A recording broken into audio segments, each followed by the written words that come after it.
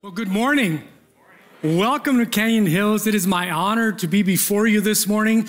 I'm so glad to see all of you here physically and those of you watching online. Thank you for bringing us into your homes.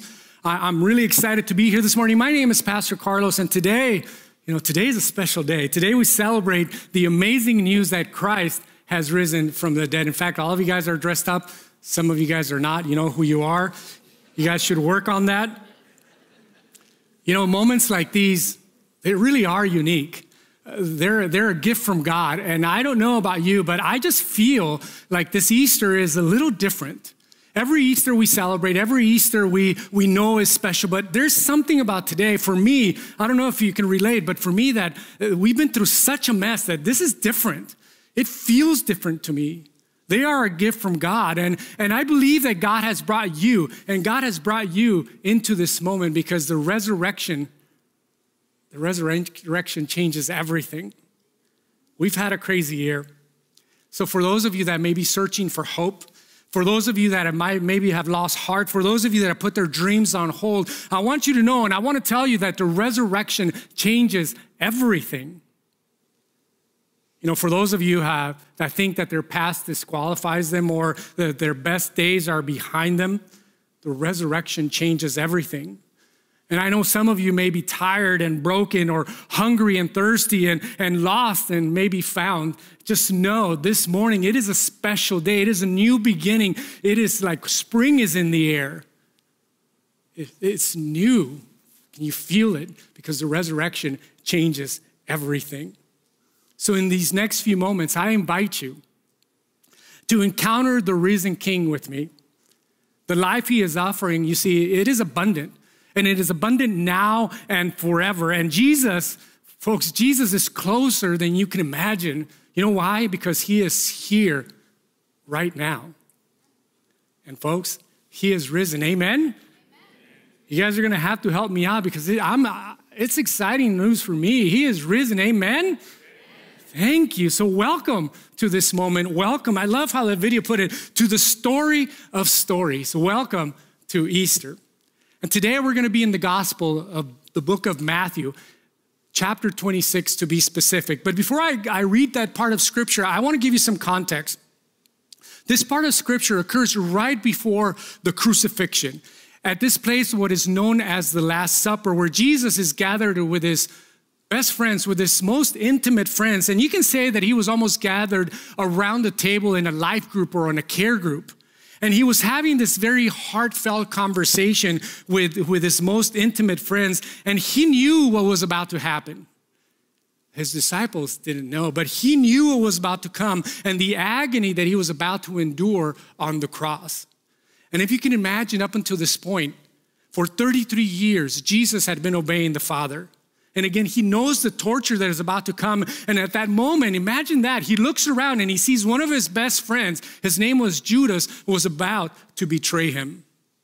And then symbolically, he takes a piece of bread and he breaks it.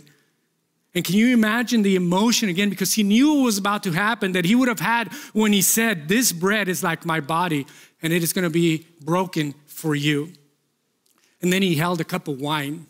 And he said, "This cup is the blood of the new covenant." And the disciples were thinking at this point, what is this man talking about? They had no clue.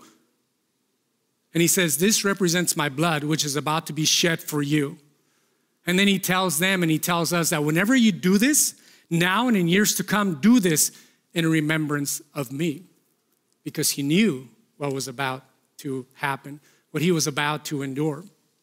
And there are times in our life, like here with the disciple, that Jesus is preparing us for something that we don't know yet or understand. And it often takes us to look back into our situation to know that God was at work and that he might have been preparing us for something we didn't know or understand at the time. And just like the resurrection, where he took the worst death imaginable to free us, to free the world from the bondage of sin, he is doing the same with us on a daily basis. And then he takes his disciples, the Bible says, to this place called the Garden of Gethsemane, which when you look up the meaning of that, it means the crushing. And again, he says to his closest friends, "Hey, you guys sit here while I go and pray." because Jesus at that moment needed some intimate time with the Father. And this is where we pick up the scripture. Matthew chapter 26, verse 38. And then he said to them, my soul is overwhelmed with sorrow to the point of death. Can you guys feel the emotion as he would have said that? And then he says, stay here and keep watch with me. And I say that because there has to be somebody in this room or listening to the sound of my voice right now that may feel that way right now, that may feel that their soul is overwhelmed with anxiety or exhaustion. I keep hearing from people that I'm just tired of all of this. And then Jesus uses the strongest metaphor. My soul, it aches. It hurts. It is grieving. I am overwhelmed to the point of death. Another gospel writer, another writer of one of the books of the Bible, says that when he was sweating, that it was mixed with blood, and that he was in just pure agony. So imagine Jesus in the Garden of Gethsemane praying, and he goes to his knees. And then in verse 39, it says, going a little further, he fell with his face to the ground, and he prayed, my Father. Oh, this prayer, you guys have to listen to this prayer. He says, my Father, if it is possible, may this cup be taken from me, yet not as I will, but as you will. This cup, again, as you study it, was known as the cup of suffering. And he's saying, may what I am called to endure in the next few hours, can you remove that from me, God? I mean, I really don't want to go through that. I know what's coming. I am begging you. I am overwhelmed to the point of death. And he says, if it is possible, and then he says, yet not as I will, but as you will. And then he returns to his closest friends, his disciples, and he finds them sleeping. And I'm visualizing Jesus, maybe he doesn't think like me, but I gave you one job. Your job was to stay awake, and you couldn't do that one thing. Now, in their defense, I don't know if it happens to you, but it happens to me all the time. When I'm praying sometimes and I'm tired, it's hard to stay awake, and I fall asleep praying. It's happened to me more than once. But in his greatest need, in this moment, was for his closest friends. And think about it, it's the same thing with us. In our greatest needs, who do we want? We want our loved ones, we want our closest people to be there, sympathetic and understanding, and to pray for us. And that's exactly what Jesus felt at that moment. But here, Jesus comes back and he says, I need you to be with me, stay awake and watch. And what I find so interesting about this scripture is that we have Jesus here who could raise people from the dead, Jesus who could heal the sick, Jesus who could calm the storms, but he could not, and he would not control his disciples because he gave them free will to choose, just like he gives us free will to choose him or not. So I'm curious this morning, how many of you like to be in control? Anybody want to raise their hand? I don't know. I'm there. In fact, some of you can type in the comments. You just want to own it, just type it. Just put a little thumbs up, put something like, that's me. I like to be in control. Because I think for all of you, because I think we all want to be in control to some degree, that means that this past season, like for me, was probably very frustrating because we felt like everything was going crazy. And I know some of you may not even realize, and you may say, hey, I'm not really controlling, I'm just aggressively helpful. Or I'm just thoroughly organized. We say all these things, but why don't we just own it? Can we just agree that we all like to control? I mean, some of you may even make coffee nervous. That's how controlling you are. But I think all of us are grieving the loss of control. Because I'm used to being able to do what I want to do, and I haven't been able to. And I know things are getting better. I'm grateful for that, but we all understand and we all know that we have a long way to go. And as I think back, there are so many things, but honestly, I go back and I think of just the students alone, these poor students who have missed prom and graduation and missed their whole senior years, whether it's high school or college, and weddings have to be postponed. I mean, I can just go on. The list goes on and on and on. I mean, now people can't wait to take a weekend off and travel with me. They might be traveling right now. A UCLA researcher called it this. She called it the illusion of control. Many of us are grieving the illusion that we were actually in control when we know that we really aren't. And the illusion of control is defined as the cognitive bias that leads us to believe that we have control over an outcome when we really don't. It is a bias to think that we can control more than we can actually control, and we overestimate our ability to what really is a bunch of uncontrollable events. And here's the big problem and I don't know if you deal with it, but the more that we try to control, the more that we're afraid of losing control. And the more that we're afraid of losing control, the more that we try to control. And this vicious cycle just keeps repeating itself. And I think for so many people today, we're grieving that loss. It's not just of real control, but the illusion that we're in control. You know, we try to control our jobs, but we understand that at any moment we can get fired. In fact, some people were. We understand, even if you're a business owner, customers can fire you. And if this season has taught us anything, is that you can go bankrupt, because we saw a lot of offices closing. Talk about our health. We try to control our health. And again, if anything has taught us this past season, is that we're not in control of our health. Trying to control your kids, I mean, even with the best of intentions, our kids can choose to be knuckleheads and go astray. I have a few of those. Love you guys. Anyway, relationships. We try to control our relationships. And if you try to control your relationship, it makes it for a bad relationship. We try to control people's perception of us, so we say and do and we buy things so that people can think of us in a certain way.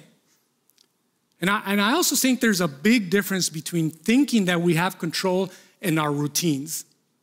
Because people have routines that are set, they're good routines, they're routines that will give us discipline, but then that gives us the false illusion that we have control. Because a routine generally means that we do the same thing day in and day out, which means that we're comfortable and that we're set. But then when times of trial hit, when this season that we just went through hits, and when the illusion of control becomes apparent in our life, we are stretched, and ultimately we are forced to choose. Do we continue to try to control, or do we surrender? And it's messy.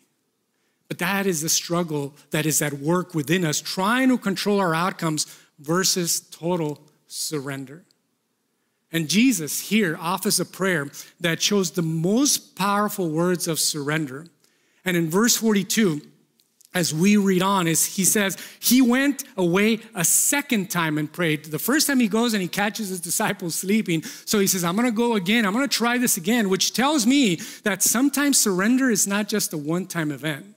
Sometimes you need to go back to God a second time before it works. And he goes a second time and then he prays again. He says, my Father, there's that prayer again. If it is not possible for this cup to be taken away unless I drink it, may your will be done. Father, if we can do it a different way again, I'd love to do it a different way. Yet, not my will, but your will be done.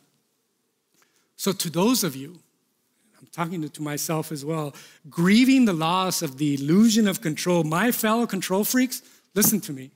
Pay close attention and embrace this truth this morning, that you don't always have the power to control, but you always have the power to surrender.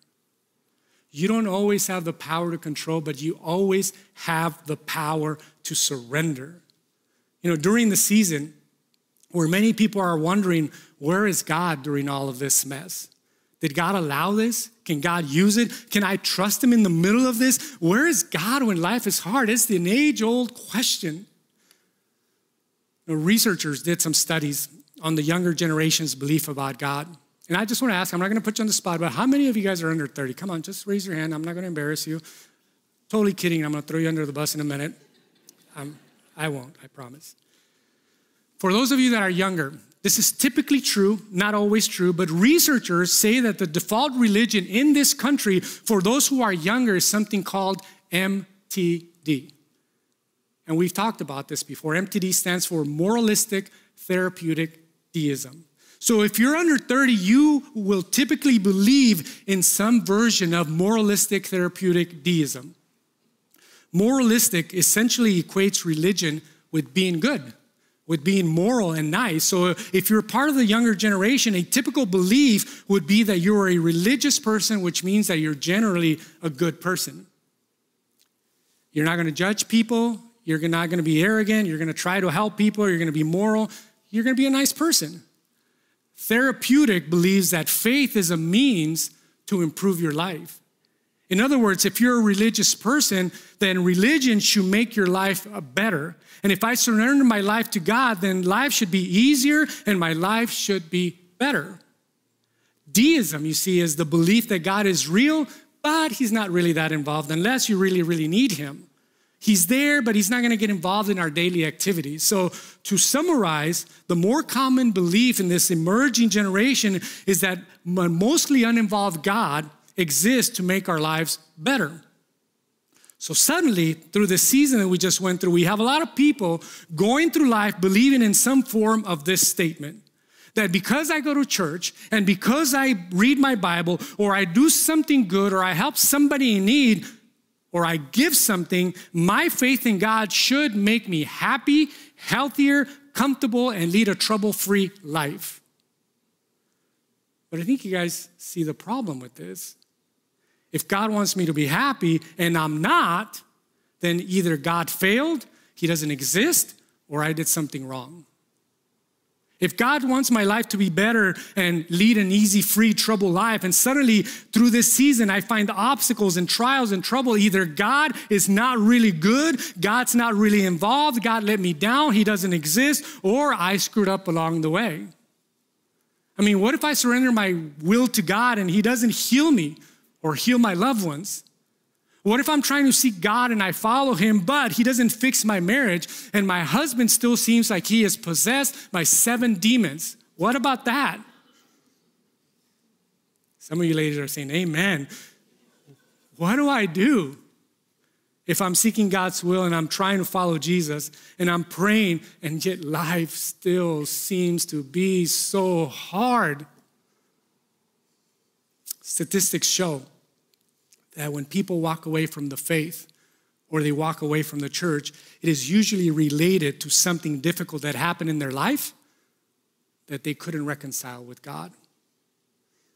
But I want you to know this morning, that God's will is rarely easy, but it is always good. You know, I doubt many of you can think of anything really worthwhile or life-changing that was easy in your life. The easiest example is you moms understand that one of the most beautiful things in the world, the birth of a baby, carries so much pain and suffering right before. Some of you who are married and have been married for a long time know that getting married, staying married can be difficult. It has its ups and downs. It's frustrating at times, but a long, successful marriage is good. Parenting can be hard. Your kids can go astray. It is difficult, but then we have those proud parent moments once in a while, and we realize that it is good. And it may not feel good in some moments, but our God is working in all things for the good of those who love him according to his glorious purposes for your life. His word, you see, is rarely easy, but it is always good. A day like today reminds us of that. In fact, it wasn't easy for Jesus.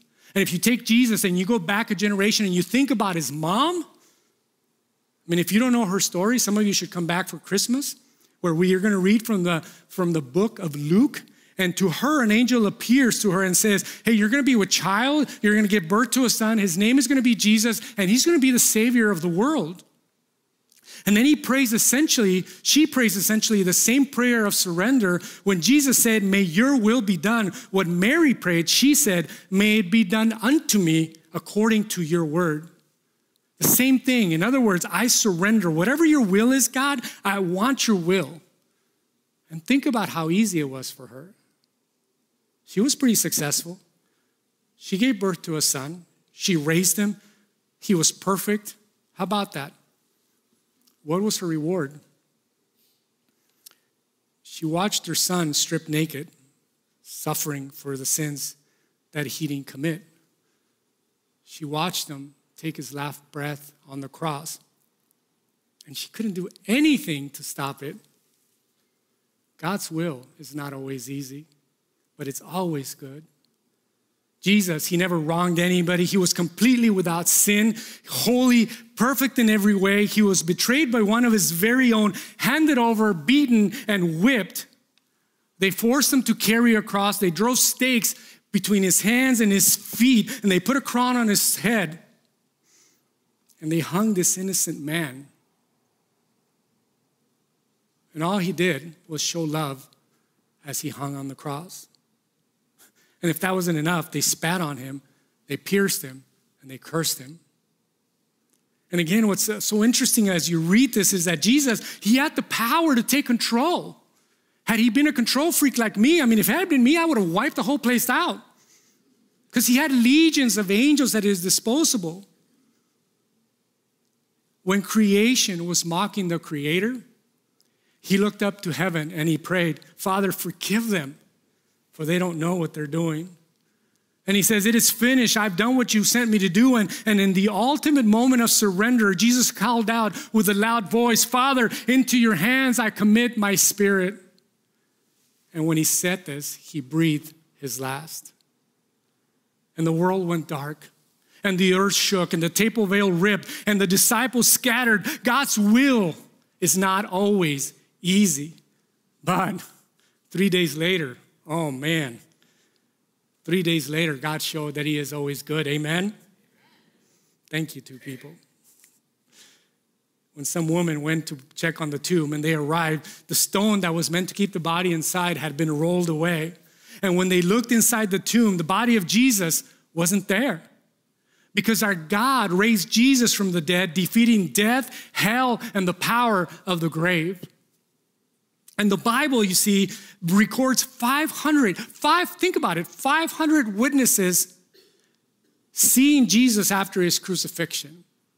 And I mention this because there are some who don't believe that even happened. 500 people is a lot of people to be in cahoots, don't you think? Imagine just trying to get this room to agree on the same event at the same time and how it happened.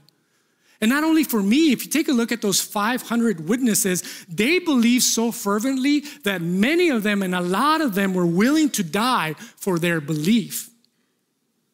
And some people may think, hey, what's to say the Bible is true in the first place? And I always think on the practical side, and I think of philosophers like Aristotle, and I think of we don't deny Aristotle's works. Why is that? Well, because there's about 1,000 manuscripts that we can see of Aristotle's work, and they all date about 1,400 years after he was alive, and they found his works, and they're like, yeah, he must have lived. What he said was true because we have 1,000 manuscripts.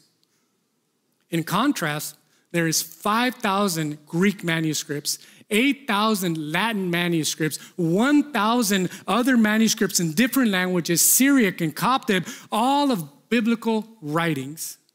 In total, over 25,000 manuscripts supporting biblical teachings. That's not enough. There's extensive archaeological findings that corroborate the places, the people, the events spoken about in the Bible. Folks, I know that it's not easy to surrender to something that you don't believe in or have faith in. But I just want to encourage you to do your research. A lot of you, all of you are educated and you study your craft. Study the Bible, because let me tell you, Christianity is a belief system set upon the strong foundation of evidence, reason, science, and logic. Because before there was salvation for us, there was a sacrifice that he had to make, and it wasn't easy, but our God is always good. And he did this so that anyone, which includes you, anybody that's listening to my voice right now online, wherever you are, could call on the name of Jesus, the name above every other name, the name of Jesus, who at one point every knee will bow and every tongue will confess that he is Lord. And then your God, when you cry out to him, is going to forgive you of your sins. And he's going to heal your brokenness, and he's going to remove your shame, and he will make you a brand new person. The old is gone. The amazing grace of the goodness of God, our God, you see, did something for you that you couldn't do for yourself. We can't save ourselves. We can't be good enough. You couldn't be righteous enough, which is why God sent Jesus to die for our sin, and he became sin for us. Folks, you don't have the power to control, but you always have the power to surrender. The question is, what are you trying to control that God wants you to surrender? Is it a relationship? They have to do it the way you want them to do it? Is it your health? Is it the health of somebody else? Is it your finances? Is it your job? Is it your 401k? Is it your kids? Is it the future? What are you trying to control that you know it's not yours to control? You know, one thing I realized is that there's really no such thing as a partial control. You can't say, hey, I'm 84% surrendered to Jesus. No, either you're surrendered or you're not. You can't just say, you know, God, I'll trust you with some things, but not this part of my life. I think I got this one. Or I trust you to save me, but I'm not going to trust you with my kids because I have certain plans for my kids. Or I'm going to trust you to get me into heaven, but I'm not going to trust you with my job or the health of my loved ones. And yet I can tell you that the key to surrender is found in the text that we see Jesus praying. It's two words, and I want you to pay close attention here. They're incredibly important. It is the words if and yet. If and yet. Jesus cried out, my Father, if it is possible, if you could take it away, Father, I want you to do this. May this cup be taken from me, yet not my will, but your will be done. In other words, real faith starts between the if and the yet. God, if you heal me, heal me. God, if you give me that promotion. God, if you let my kids be happy. God, if you do this one thing for me, yet not my will, but your will be done.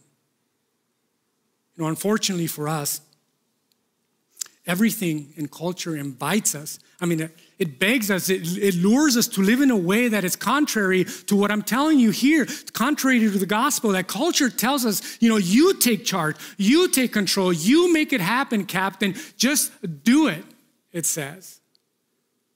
But Jesus, again in Matthew, says, whoever finds life will lose it, and whoever loses their life for my sake will find it. In other words, to really follow Jesus is to surrender control. And folks, let me tell you, I'm preaching to myself. I am there with you because if there's someone that I know who likes to control their outcomes, it's this guy. I am a taskmaster when it comes to trying to control my outcomes. So naturally, this past season, I've had a difficult time. My heart has been for everybody that is here. No matter how you may feel about inside or outside or events, I mean, it's been a difficult time, and all I can do it sometimes, like I speak Spanish, and so when I want to say, ay, Dios mío, ayúdame, por favor, no sé qué está pasando, I just go on. And I came to the point where I was forced to choose. Do I try to control, or do I surrender it? Because it was affecting everything. And so I've decided to do is to surrender what I can't control and to do what I can and surrender the rest.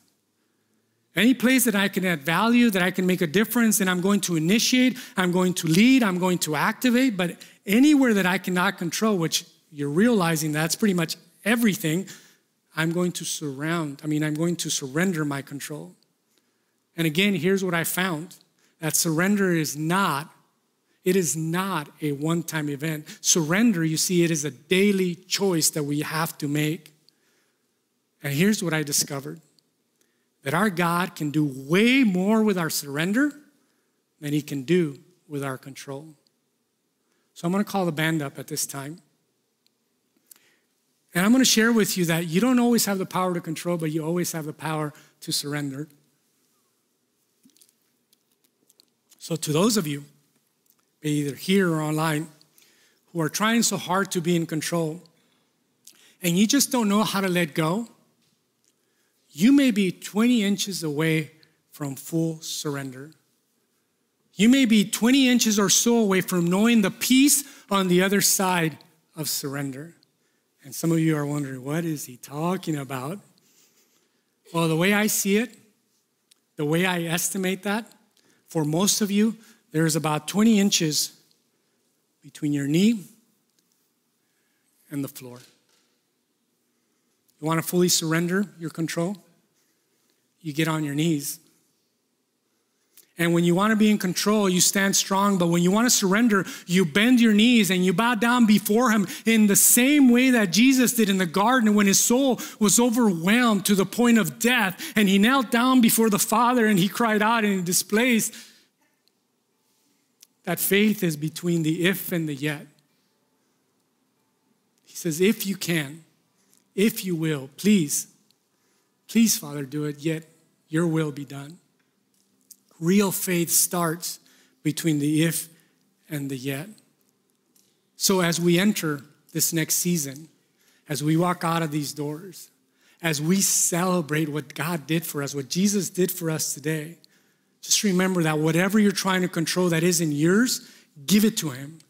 And remember that his will is not always easy, but, it is always good. You don't always have the power to surrender, but you always have the power. You don't always have the power to control, but you always have the power to surrender. Will you pray with me? Lord, right now, as we celebrate this great moment, Father, I just ask that you would invade our hearts. Lord, that you would invade our homes with the peace that goes beyond our human ability to understand. And to those of you who are even grieving the loss of control, that are still trying to be in control, it might be that relationship, or it might be that health, or your finances, or your job, whatever it is, whatever you're trying to control, I asked, and God is telling you now that he wants you to surrender it. And if that's you in this moment, listen, I'm not going to embarrass you. I'm not going to ask you to do anything because this is Easter. This is between you and your Heavenly Father. If that is you, that you would just symbolically either raise your hands or even just be bold enough to just lean and bend your knee and just, even right where you're at, bow down and kneel before your God and surrender that control. Take this moment. Even if you're listening at home, you can still do this. You can raise up your arms and surrender and say, God, I want to surrender that control. And if that's you, just raise up your hand right now so I can pray for you. I'm not going to embarrass you. I'm not going to do anything else. I see your hands. Praise be to Jesus. For those of you that don't even know this Christ that I'm talking about, and you want to be able to surrender, but first step for you is to get to know him. If you feel calling you and tugging at your heart right now, I just ask that you would repeat this silently in your heart after me and say, Father, I recognize that you died and that you rose again for my sins. Forgive me of my sins, Father. Take my shame away, Father, and come into my life and be my own personal Savior. And as best as I know how, I will live for you the rest of my life. And if that's you this morning, whether you're listening online or if that's you here, again, every eye is closed and every head is bowed. I'm not going to ask you to do anything, but I want to pray for you. Who has made that commitment this morning? Just raise your hand. Amen. Amen, bro. You can put your hands down. Father, you see the hands. Oh, Heavenly Father, you see those hands. Those hands have a name. And those names matter to you.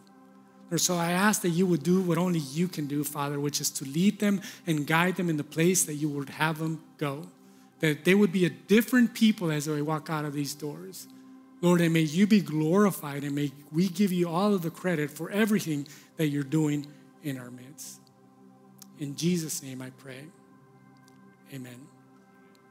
I just invite you through this next song. We're not done yet, by the way. This next song is so important to us because it continues to give you a chance to respond, because we believe that God, through his word, pierces deeper than a two-edged sword. It says that it penetrates the marrow, knowing the hearts of people. So God is still at work. He is here. He is in our midst. So as you just come before this next song. Whatever the Lord leads you to do, stand, raise your hand, kneel. You are welcome to do that during this song.